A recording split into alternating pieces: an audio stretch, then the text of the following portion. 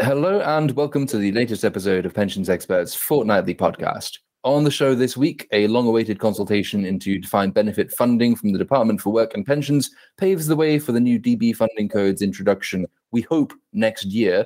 That, of course, pending a consultation from the pensions regulator and responses to both consultations, and on the assumption that nothing goes horribly wrong in the meantime. We'll kick off by exploring this new tome and asking how big a challenge it will be to implement. Next up, everybody likes a jovial nudge, but push people too hard and they are liable to sock you in the mouth, and 7 defined benefit schemes have duly taken a swing at the Department for Work and Pensions over its stronger nudge plans, or at least asked the Work and Pensions Committee to take a swing on their behalf. They argue that the stronger nudge requirements, especially as they pertain to additional voluntary contributions and hybrid schemes, are not fit for purpose, and we will ask whether they are right, and if so, what needs to be done to mend relations. Finally, and prompted by the news that Aon has finished winding up the last of its Maxwell pension schemes, with a £483,000 write-off from the government, we thought we'd take this opportunity to do a quick retrospective. Much time and many reforms have passed since Maxwell disappeared on his yacht, never to be seen again. What has the industry learned from its chastening experience? And with the glut of new regulations coming into force, are we sufficiently seized of the need to guard our pensions against chances and fixers and general wrongdoers? I'm Benjamin Mercer, Senior Reporter at Pensions Expert. I am joined today by Laura McLaren, Partner and Scheme Actuary at Hymans Robertson, and by Richard Butcher, now Client Director, Pension Trustee and Governance at Zedra. Thank you both very much for joining me. And we will kick off, I think, with the DB funding consultation. The headline seems to be schemes are going to be required to ensure they are in a position of low dependency on their sponsoring employer by the time they are significantly mature. The way in which maturity itself is to be measured will change, and new rules regarding trustee chairs and multi-employer schemes are also included. The consultation has palmed off some of the work setting out the detail to the pensions regulator's own consultation, but I thought we would begin by asking what precisely we can glean thus far. And Laura, do you want to kick us off here? That's a very broad, sketchy overview of this. What are the details? I mean, I suppose the first thing to note is it was good to see that the regulations land. I think it is a pretty important step after we've had sort of so many delays. They've been a long time coming. And as you say, they do pave the way for, I think, the regulator to launch its consultation on the second code. And at least there's a sense that that's going to keep plans on track for the codes to eventually launch next year. You know, I think the point of interest for me is really, I guess, that the regulations look set to sort of establish, where this balance between regulation and sort of TPR guidance is struck. And I think that is quite a difficult balance. I think if you compare it to current legislation, then certainly this is much more prescriptive, goes a lot further than what we have at the moment. That, I guess, was the intention. I suppose the regulatory driver behind all of this was to make it easier for TPR to be able to intervene if it felt they need to and be able to use the powers, which I guess the observation was that had been quite difficult, with terms like prudent and appropriate left fairly open for interpretation. You mentioned that, I guess, this prescription does sort of introduce these concepts of scheme maturity, sort of low dependency investment allocations, low dependency funding bases. So we're sort of seeing that schemes are being expected to follow this sort of gradual de-risking approach towards a sort of highly resilient, broadly cash flow matched investment strategy over a time frame that I guess they're saying is going to be defined by TPR. I think in the main, that is what a lot of schemes are doing. And I doubt that many would sort of argue against the idea that maturing schemes should be on a pathway to limiting the risk that they're taking and reducing the reliance on the employer as they become mature. But it certainly could have the potential to constrain some schemes out there. And I guess, you alluded to that being a bit of the industry reaction, is that prescription could become a bit more of a constraint, with it being sort of baked into the letter of the law. In some ways, when you sort of read it cold, it doesn't feel that different to sort of writing down good best practice today. I think if you take the current regs and what TPR have in their annual funding statements and in all of the sort of guidance, actually this just sort of feels like a pretty consistent articulation of all of that. But it is that balance between how much of that is now potentially being baked into law versus left to that guidance point. The statements were very much at pains to sort of say this isn't intended to create a one size one-size-fits-all approach. And I mean, the regulator has been emphasising that, under their code, they're sort of proposing these fast-track and bespoke routes. I mean, there was a lot of reaction on the back of the initial consultation around the sense that bespoke wasn't really going to be bespoke, or the sort of degree of flexibility that was going to be possible down that route. I guess they're saying that there will be scheme-specific flexibility. I do think that debate has a bit further to run myself, and I think the regs, sort of going to thrust that back into focus again around, how much flexibility will there be. I think everyone will be watching pretty closely for TPR's consultation to start, kind of being able to get more of a sense of how it's all going to come together. Sure thing. And just so obviously that covers a large part of the low dependency strategy. Mm-hmm. The other term that everything seems dependent on is significant maturity. And Richard, has this consultation set out precisely what is meant by significant maturity and when it's reached and how it's measured, or is that one of those areas that's being left to the regulator? No, it does actually define what significant maturity is, although there is an open question about where that definition will sit. Should it be in the regulations or should it be in the code of practice? Personally, in that respect, I think it should be in the code of practice because that allows a little bit more flexibility. If it's defined in law, it's defined in law. You have no choice but to comply. In the code of practice, at the very least, you can go to the regulator and say, in our case, because of these mitigating, we should be interpreting it in a slightly different way. So it gives a bit more flexibility. I mean, on the wider question, Benjamin, I'd echo a lot of what Laura has said. You said at the top, long awaited, and thank goodness for this. It's not just long awaited. This has been possibly glacial or positively glacial. It's been just ages coming. The thing's been hanging over us a little bit like the sword of Damocles. So it's great that finally they've codified what a lot of good schemes have been doing for a very, very long time. I think it's really positive that we've taken this step forward. It's just blooming well about time. There are some challenges in there, but let's not nitpick. This is a step in the general right direction for the vast majority of schemes. That maturity point's outstanding. We'll need to stress test that as well because there's always the risk of unintended consequences once you've defined something, but if it's in a code of practice, then that gives us a bit of latitude. I do query whether the low dependency investment strategy might be the government taking the first step on a slippery slope of dictating how trustees invest their assets. There is the question of a bit more bureaucracy for DB trustees having to write a statement of strategy. But on balance here, I think that's not a bad thing. It's just about keeping the regulator informed.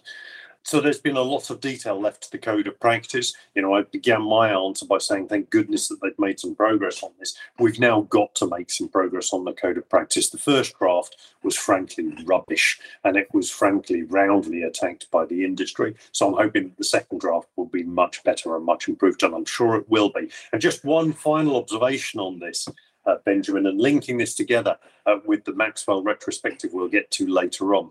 Isn't it interesting how far we have moved with this and what's being described here and how it contrasts with the old minimum funding requirement or MFR from Pensions Act 1995. We are light years ahead of where we were back then, and this is much, much better than what was being considered way back then in 1995. That's encouraging to hear, I suppose, especially for the old Maxwell scheme members, although they might have asked why it wasn't in place at the time. If we look forward, obviously we're talking about a lot of things being contingent on the regulator's consultation. I think that's due in the autumn. Besides not being rubbish, what are we looking for from the regulator's consultation? And Laura, I'll come to you on this. What would you look to see to improve the second draft of this code of practice? So I suppose to improve it, I think there is this question around the bespoke route and exactly how that'll work. There wasn't a lot of detail around actually how TPR would look to enforce that, the sort of rationale that schemes would need to offer up, and what was going to be permissible. So I think that will definitely be something that we watch with interest. In truth, I think most people have an eye on what the fast track parameters are going to be, certainly in terms of decision making and having a sense of, is your current funding plan going to sort of fit down that route? It's been a really interesting period. I guess if you sort of reflect back to when TPR launched that first consultation at the sort of start of 2020, over that point, we're now sort of post-COVID, post-Brexit, we've got kind of the current macroeconomic headwinds. Actually, it's been quite a sort of volatile period for them to be trying to pin down those final parameters. In the initial consultations, there probably was a sense that they might need to be a bit more flexible to be something that's achievable. The world shifted a bit. Actually, we've seen funding kind of improve quite a lot over that period of time. Maybe we will start to see some of those parameters be pinned down, a bit closer to what was mooted in that first consultation. As I say, I think, that's the bit that'll be interesting to start seeing what some of the numbers are to this. The regs very much still principles based, not much around the specific metrics around, what a low dependency funding basis might be, what TPR would look for in terms of that basis. Right. We'll move on from that then to a complaint from a number of significant defined benefit schemes this week. Those schemes include the BT pension scheme, the University Superannuation Scheme, TPT Retirement Solutions, BP Pension Fund, the Mine Workers Pension Scheme going back to Caves, British Coal Staff Superannuation Scheme, and the Royal Mail Pension Plan. They've all written to the Work and Pensions Committee begging for an intervention over their fears that the planned nudges, the stronger nudge, is not fit for purpose, and specifically as it interacts with AVCs and hybrid schemes. They fear that will cause undue confusion. Are they right? Richard, I'll come to you first, if that's all right. Yeah, I can understand their concerns. Let's go back to first principles here. There are a number of key decision points that members are faced with where they can materially affect the outcome of their pension savings. Joining, how much they contribute, how they invest, and at retirement. There's a lot of evidence to show that members can do a lot of harm to their outcomes by making the wrong or suboptimal decisions at retirement. So the stronger nudge is just about trying to provide members with more information so that they are more likely to make informed decisions, which we hope will be more optimal at that point in retirement. So generally, again, this is something that should be welcomed. But as is ever the case with these things, a set of sweeping regulations can't capture every single set of circumstances, and hence the concerns that have been expressed by these particular schemes. I agree with them. The answer isn't not to direct people towards PensionsWise. The answer is to make sure that PensionsWise can provide those members with the right types of information to be able to make informed decisions. PensionsWise is a great service, but it's not perfect. It needs a lot more work. It probably needs more resource if all of these people are going to be talking to them. But it is about ensuring that PensionsWise is adequately up to speed so that it can provide the guidance that it needs so that members can make more informed decisions. I have a different gripe about this, which is that the rules are different for contract-based and trust-based pension schemes. Now, I don't think I'm unique in this, but I have both trust-based pensions and I have contract-based pensions.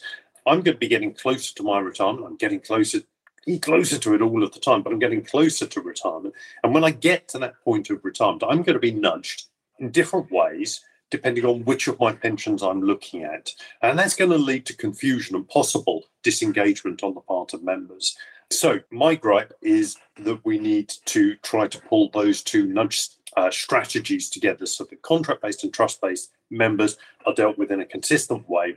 It's not their fault which ones they're in, so just that they're dealt with in a consistent way and can make informed decisions across the piece. Sure thing. And Laura, do you want to come in here? I know when we wrote our story up on this, Henry Tapper said that PensionWise itself wasn't geared to deal with the level of granularity that's involved in the different types of scheme. He suggested that I'll quote him directly, he said, the schemes mentioned all invest substantially in member communications. They really should be exempt from nudging members to PensionWise. Is an exemption the solution to your mind, or is there a way of expanding PensionWise or making it better equipped to deal with the granularities? I think, an exemption is certainly an option. I'm not sure most would sort of dispute the idea that sort of helping members and giving them more advice and helping to educate them about benefit choices is a bad thing. But like Richard, I think it's hard to disagree with some of the concerns or challenges that are being highlighted. And I think when you look at it, these rules, they do seem more proportionate in a sort of DC arena. I think when you then do sort of look at how they translate across to the sort of more DB hybrid world and we're maybe talking about benefits like sort of additional voluntary contributions, then I think they do operate less well. And I guess there are sort of concerns around whether that advice actually will capture all the nuances around those benefits and the interaction, in DB schemes around being able to take EVCs as tax-free cash, and the fact that might be in a member's best interest. A lot of these concerns were all raised sort of through the initial consultations, and I guess things pushed ahead. So whether we'll see a change, I think is probably questionable. Right now, it all feels a bit early to tell. A couple of months in terms of really how we're geared up pensions-wise is. I mean, it doesn't seem to have come sort of crashing to its knees. But as I say, it is pretty early days probably in terms of getting a sense around how many members are going to take up those options, what the rate of opt-out is, how much it genuinely feels like it is improving the situation. I think it's setting an incredibly high bar for PensionsWise to be able to answer every member's question on every single aspect of retirement.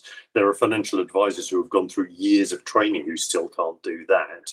And, I've been working in the industry for 34 years and my friends will ask me questions that I don't understand or don't know the answer to. So to my mind, PensionsWise isn't about necessarily answering all of the questions, but helping the member to identify the questions that are relevant to them. And if PensionsWise can't answer that question, then pointing them in the direction that they should go to find an answer to that question. As for setting an exemption to those schemes with good communication strategies, look, superficially, that's a sensible idea. But the devil's in the detail. How do you define? Where do you draw the line? Who's going to judge whether a communication strategy is good, bad, or indifferent? Maybe Henry. Maybe he's going to do that for every scheme in the land. I think you either do this for everybody or you don't do it at all. And given that doing it at all would give significant harm to members, let's do this for everybody. If it complements a scheme's excellent communication strategy, fantastic. Well, I mean, it would give Henry plenty of work to do, a job for life, I think, if that were the state of affairs. But on the theory that that's not necessarily the top priority for pension schemes, I think we will move on finally then to the news that Aon has completed the wind-up of the last of its Maxwell schemes. The government did have to write off around £483,000 pertaining to the AGB pension scheme. But interesting though that specific situation is, I thought this might be a nice opportunity, especially since we've got the new funding code consultation out and the other consultations to follow, to take a broad look at the health and security of DB in general and ask whether we've done enough now to ensure there will not be any more Maxwells in the future. And Richard, I know since you brought this up earlier and how different the state of play is now to as it was then, I mean, are you encouraged that enough has been done? Have we completely put to bed any prospect of a return to sort of Maxwell-era pension scandals? I mean, I don't suppose we've put to bed all pension scandals. Those who are scandalous are very inventive at finding new ways of creating scandal. I mean, at the moment we're dealing with pension scams and a rise in the number of pension scams. That's just another scandal in another way. But specifically Maxwell, yes, I mean, I think the things that were done back then, the Pensions Act 1995, have by and large removed the risks of specifically what Maxwell did, which was to misappropriate through encouraging his sons, the trustees, to invest pension fund money directly into the business. The self-investment regulations specifically banned that. There were other things in there that were good changes at the time. The introduction of member-nominated trustees. They've been around for years now. They bring an invaluable contribution to the governance of schemes. And of course, they're a great safety net for trying to avoid employers doing inappropriate things.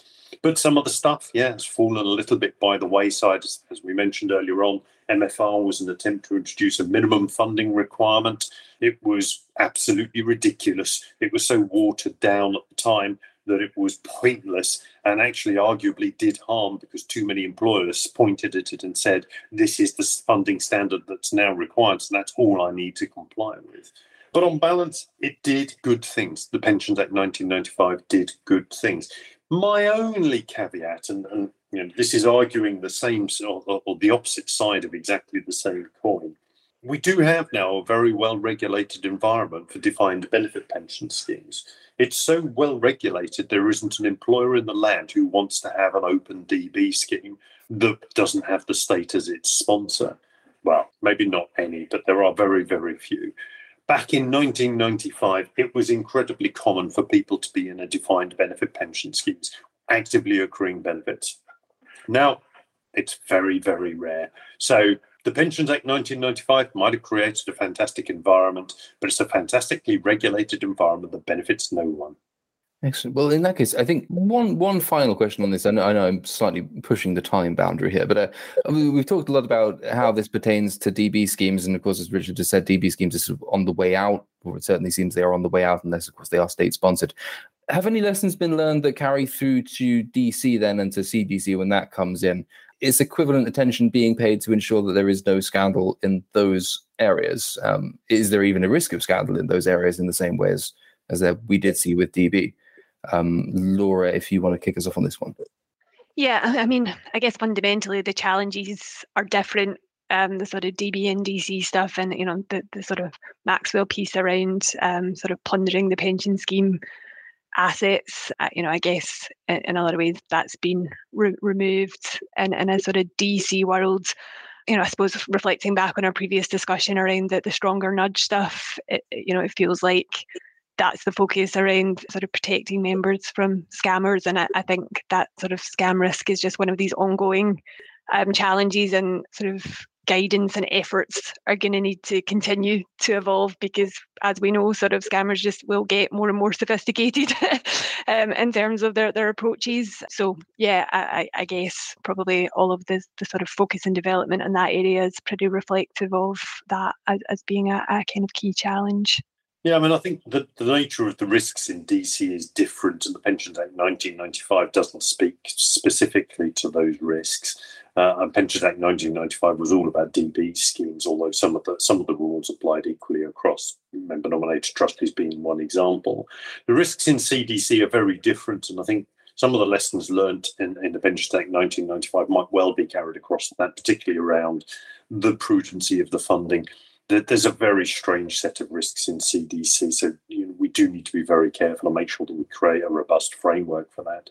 But just on the wider point, I think it'd be a very, very brave person who would say there'll never be another scandal in CDC, DC, or even DB. Scammers, scandalous people are very inventive, very creative. If the motivation is strong enough, then they'll find some misdemeanor that they'll commit to their benefit and to the loss of a lot of members. So diligent trustees are incredibly important. Good message on which to end the principal part of the programme. It falls to us only to ask whether there is always a pensions angle for us this week. Richard, I think you said you might have one.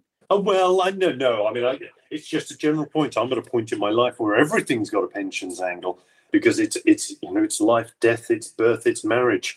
I get now asked about pensions when I'm sitting beside a beach, when I'm in a bar, when in a swimming pool, in a sauna, even in the boxing ring. Just recently, I was asked about pensions. So pensions are all around us. They are a really important thing. It's about providing security to people at a time in their life when they need that security. So can't give you a particular hashtag, always a pensions angle, Benjamin, but pensions are everything.